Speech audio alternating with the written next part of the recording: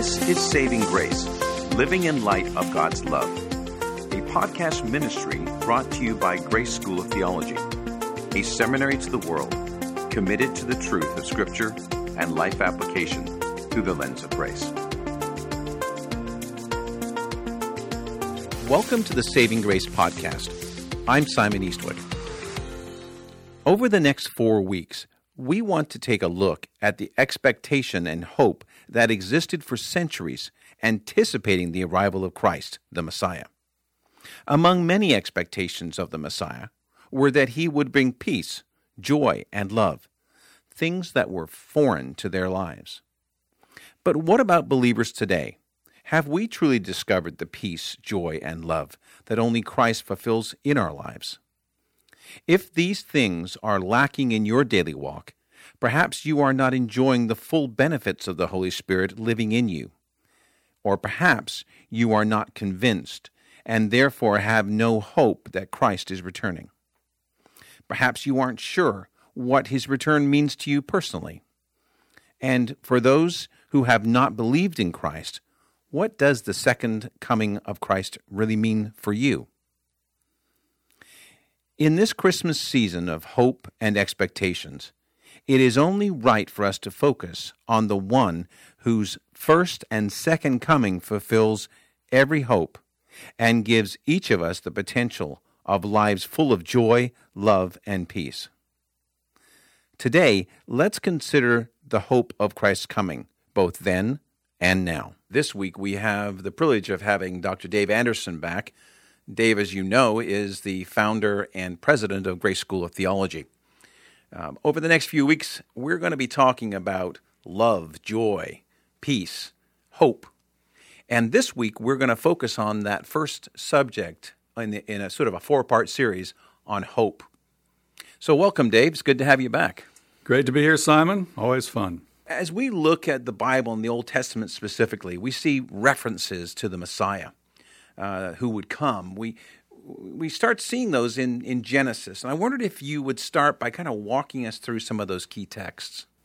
Well, sure. The first one is what we call the first gospel, or the first piece of good news after the fall. And that was the promise to Eve that from her would come a seed which would crush the head of the serpent. And that's Genesis 3:15. So that's considered the first messianic promise in the Old Testament. Interesting, though, that almost immediately after that, Eve becomes pregnant, has her first son, and that's Genesis 4:1. And literally in the Hebrew it says, I've given birth to a man, comma, the Lord. So she thinks her first son, Cain, is going to be the Messiah, the one who's going to crush the head of the serpent. And why wouldn't she? Right. She was told one of her offspring would do that.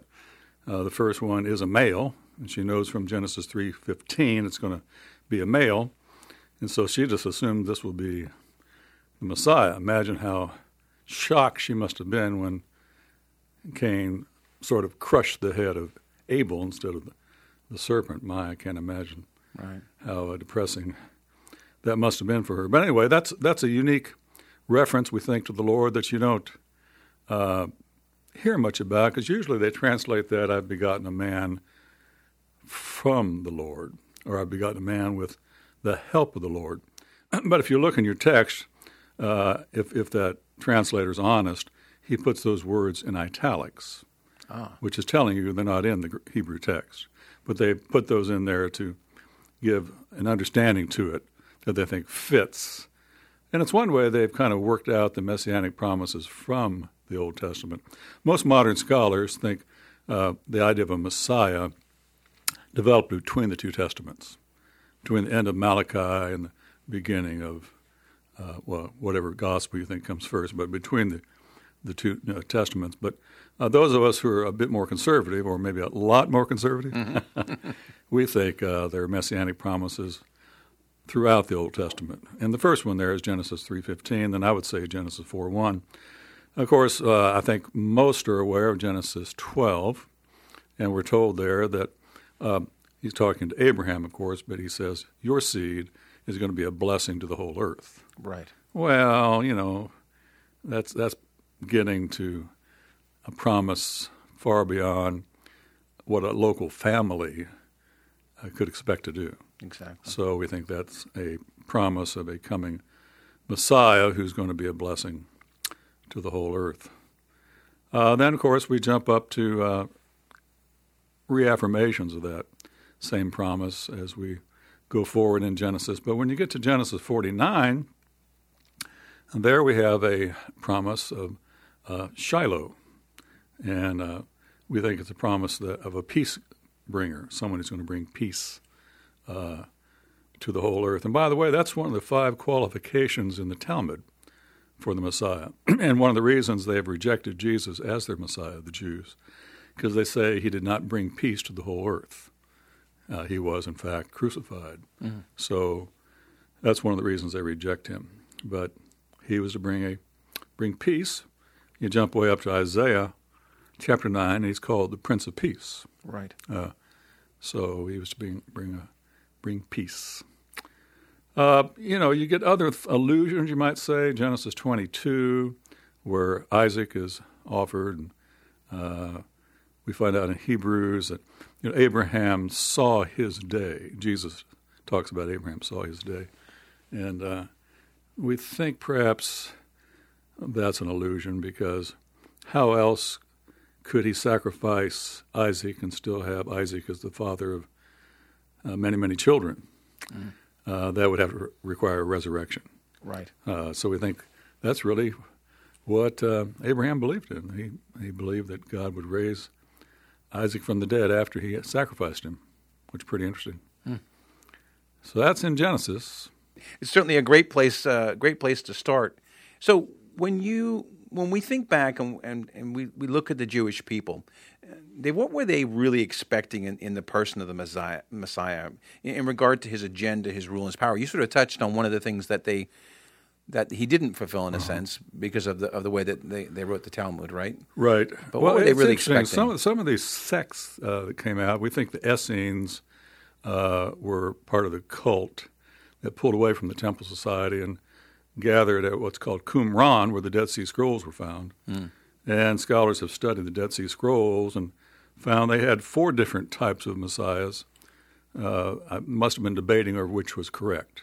But they thought someone from the line of Aaron would be a priestly messiah.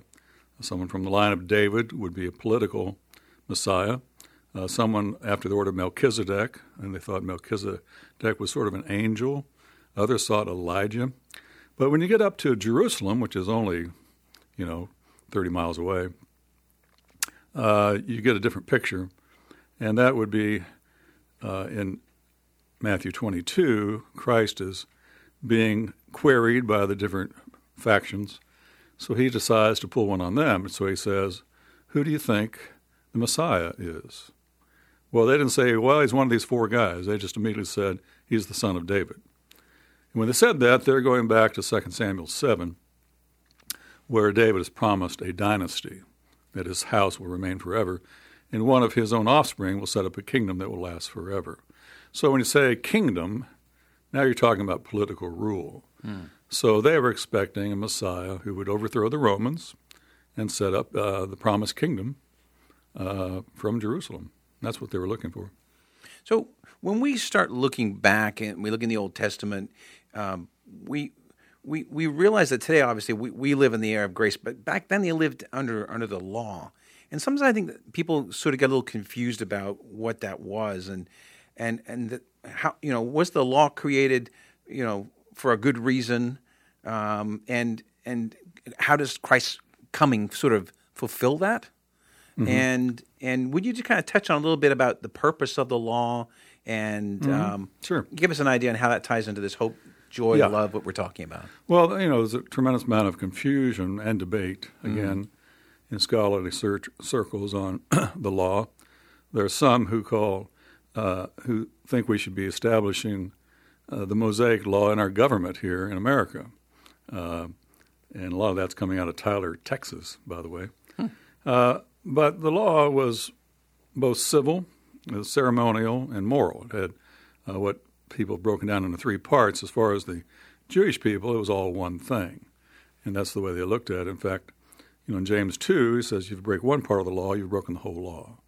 Or in Galatians 5, Paul says, if you're going to require circumcision, you have to require everything else the law requires as well. You can't just pull bits and pieces out or separate out the moral law from the ceremony and all the rest of it. But the law was originally given to Moses to establish or reestablish or maintain fellowship with God. Now, let me try to explain that. When you look in the Old Testament, Israel is paralleled to the individual believer in the New Testament. So the way God deals with Israel is the way he deals with us as individuals today. So the emphasis in the Old Testament is not on individual salvation, it's on the nation of Israel and her relationship with God. That relationship was established with Abraham in the Abrahamic covenant. He's the father of the Jewish people. And God gave him a covenant that would last forever. Galatians 3 says, even though Israel has sinned and wandered away, the covenant has not been done away with. It goes on. So we call that a relationship like a father to a son. If I have a son and he's my son, that's a relationship that lasts forever. Right. He can't become someone else's son. He can't undo sonship. I can't deny him as my son. That's an internal relationship. Even if one of us were to go to hell and the other to heaven, the relationship's intact, father, son. Right. Now, enjoying that relationship is what we call fellowship. Mm-hmm. If my son is an honorable son, we'll probably have a lot of great times together, fellowship, enjoying the relationship. If he's a dishonorable son, we'll probably have a lot of distress and times where we aren't enjoying one another's company at all. So it's the same with Israel. She was told to enjoy the blessings of the Abrahamic covenant. She had to stay in the land. Isaac tried to leave. God said, get back. Jacob tried to leave. God said, get back. Finally, they left, and they became slaves for 400 years. And God brings them out and says, now look, let's spell it out for you. I'm going to put in writing what I'm expecting so that you may live long in the land, that you may be blessed in the land, and that you might enjoy your relationship with me. We call that fellowship. Right. So the Mosaic law was given for fellowship. Abrahamic law was given for relationship. So through the Abrahamic covenant, which goes on forever, God has established a relationship with the nation of Israel. Okay? That doesn't mean all the people born into the nation of Israel, all the physical seed of Abraham will be with God for eternity. The individual still had to exercise faith like anyone else. But the nation will always be represented with God. Someday at the end of the tribulation period, a remnant of Jews will call out for Jesus to come back as their Messiah. As a matter of fact, he said at the end of Matthew 23, I won't come back until you ask me to come back. So they have this eternal relationship with the law of Moses was given for fellowship. So all the different sacrifices were ways of confessing their sins, you might say. It was a way of maintaining fellowship. And through that, an Old Testament believer could have joy and hope and love and these things. The big difference was they didn't have the indwelling Holy Spirit. Right. And, of course, the fruit of the Spirit just starts off with love, joy, peace. All right. So they didn't have the enablement to live up to God's expectations that we have today. But nevertheless, they could still live by faith. He says to Habakkuk, the just shall live by faith. So that ability that they had to make sacrifices sort of to atone for their sins, mm-hmm. that was sort of a foreshadowing of Christ's ultimate sacrifice. Exactly. For us on the cross. Exactly. The way we say that salvation, the plan of salvation, is the same from Adam all the way to the last person. The requirement is faith. The object of our faith is God. The means of our faith is the blood of Christ. That moment in history when he was sacrificed, that one sacrifice paid for all the sins from Adam up to Christ, and it pays for all the sins from Christ's death until the last human being. So it's the blood of Christ applied. But as they're making those sacrifices, the Paschal Lamb, all these things, it's looking forward to the Lamb of God who will take away the sin of the world. So So today we have the benefit, obviously, of the full revelation of Christ. And so we can go back in Scripture, basically, and spot the passages that make it really clear that Jesus was and is the Messiah. But back then, there were some blinders that sort of caused many Jews to in essence, just miss the first coming of Christ. What do you think those were? He just didn't fit their silhouette, you might say, Okay. of a political conqueror. You know, they had been conquered by many people through the years. You got Cyrus the Great, you've got Alexander the Great, and of course you have the Romans coming in, and usually the conqueror will come in riding his white stallion and have his armor on and then lead a bunch of captives back to the home state to be slaves. Well, they looked forward to being delivered from the Gentile dominion over Israel, so undoubtedly that's what they had in mind, is that kind of deliverer, and who wouldn't? That's probably what I would have been thinking of myself. Right.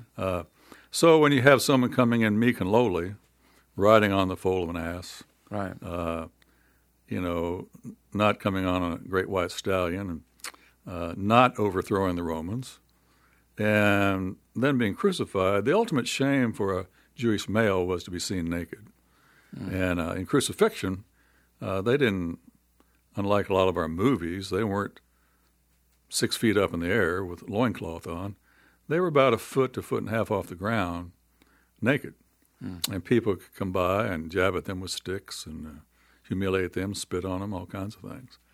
So to think that this guy who died in such a, to them, shameful way could be their political Messiah was a stumbling block to the Jews. Yeah. You know, it's a complete stumbling block.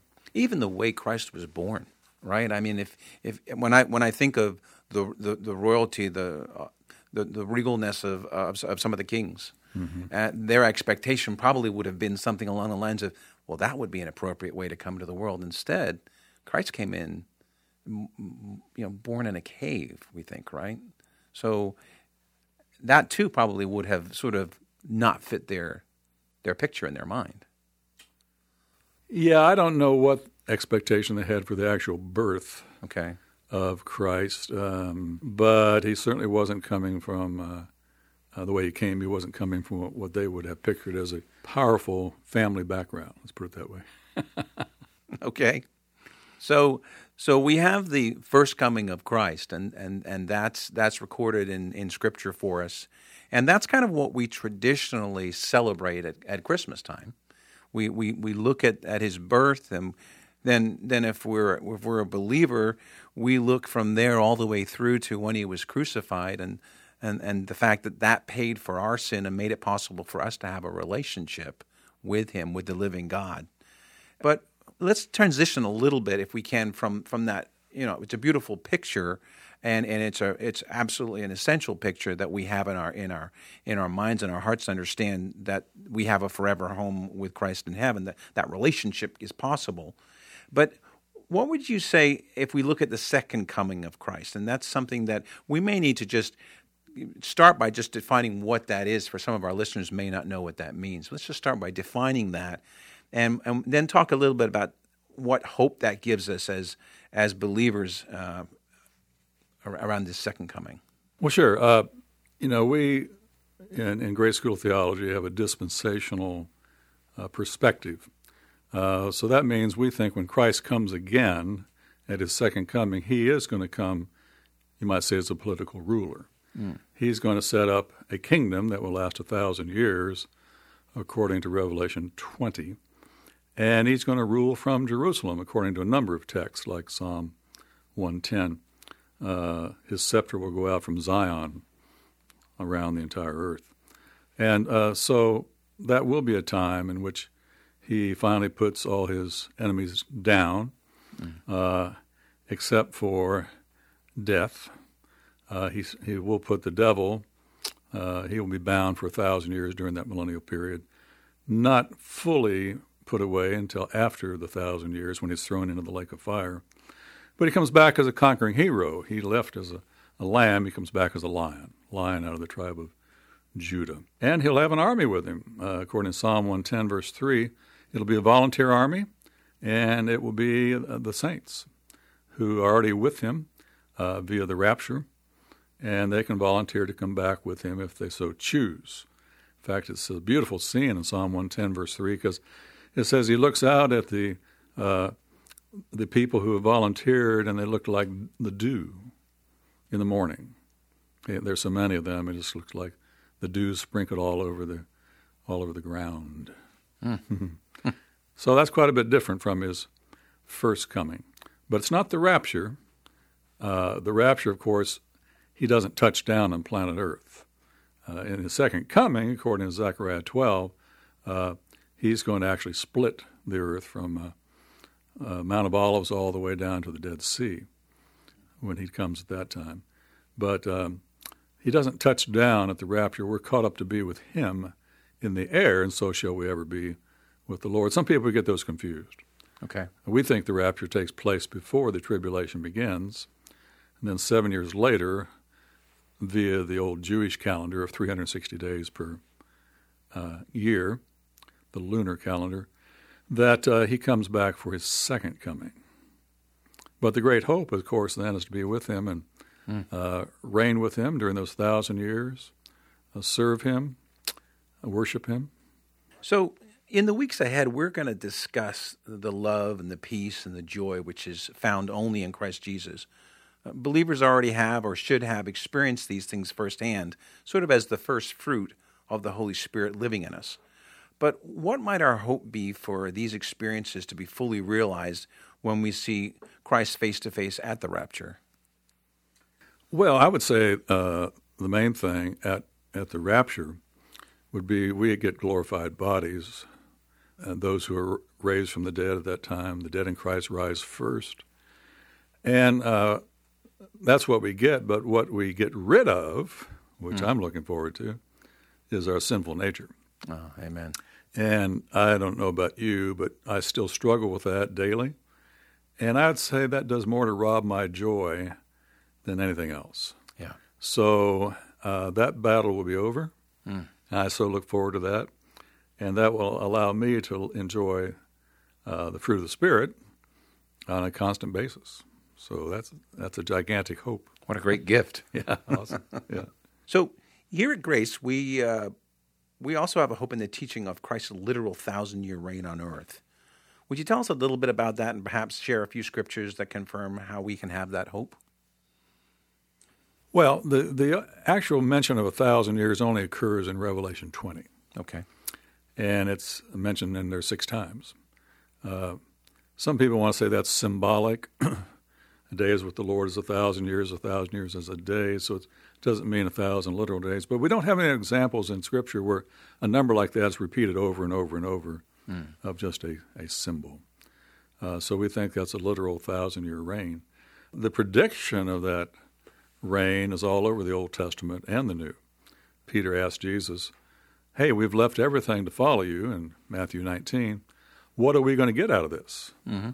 And looking at his disciples, he says, to you it should be granted in the regeneration, and he's talking there about when he comes back and sets up his kingdom, to sit on 12 thrones ruling over the 12 tribes of Israel. Of course, that's in his kingdom.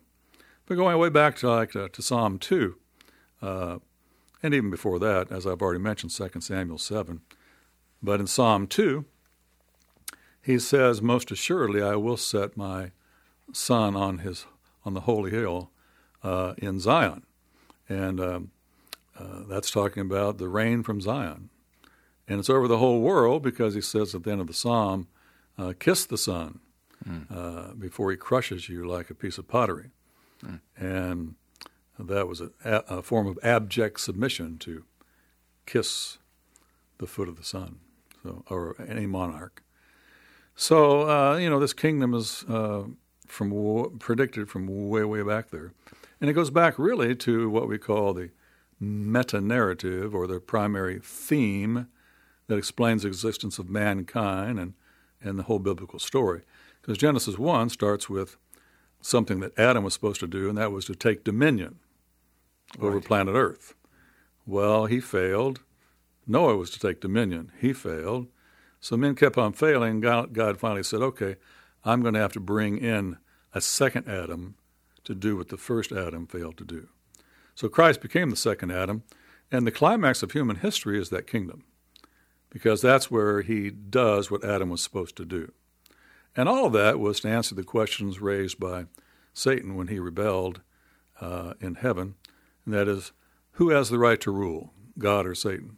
And is God worthy of being loved? Those questions are answered through the human race and through the setting up of that kingdom where Christ reigns justly for 1,000 years. So what's it going to be like to be there in that 1,000-year reign? What are we going to be doing as believers? Oh, racing motorcycles. Is that right? No doubt about it. I didn't know that. Well, one of your passions, I know. Yeah, before I fell. Well, it's something that, again, so much of the future is just not made clear to us. Right. We do know that we'll have fellowship with him forever. And those who have chosen to serve him and those who have been willing to suffer for his sake are promised special places of fellowship with him. He says in Revelation 2 that if you are an overcomer, and in that sense, the word nikao, from which we get Nike or victory, if you are a victorious Christian, he says there, I'm going to give you some of the hidden manna. That was in the Ark of the Covenant. No one would have thought of opening up that ark. I'll give you some of the hidden manna, and then I'll give you a white stone on which I will give you a nickname, but a term of endearment that only you and I know.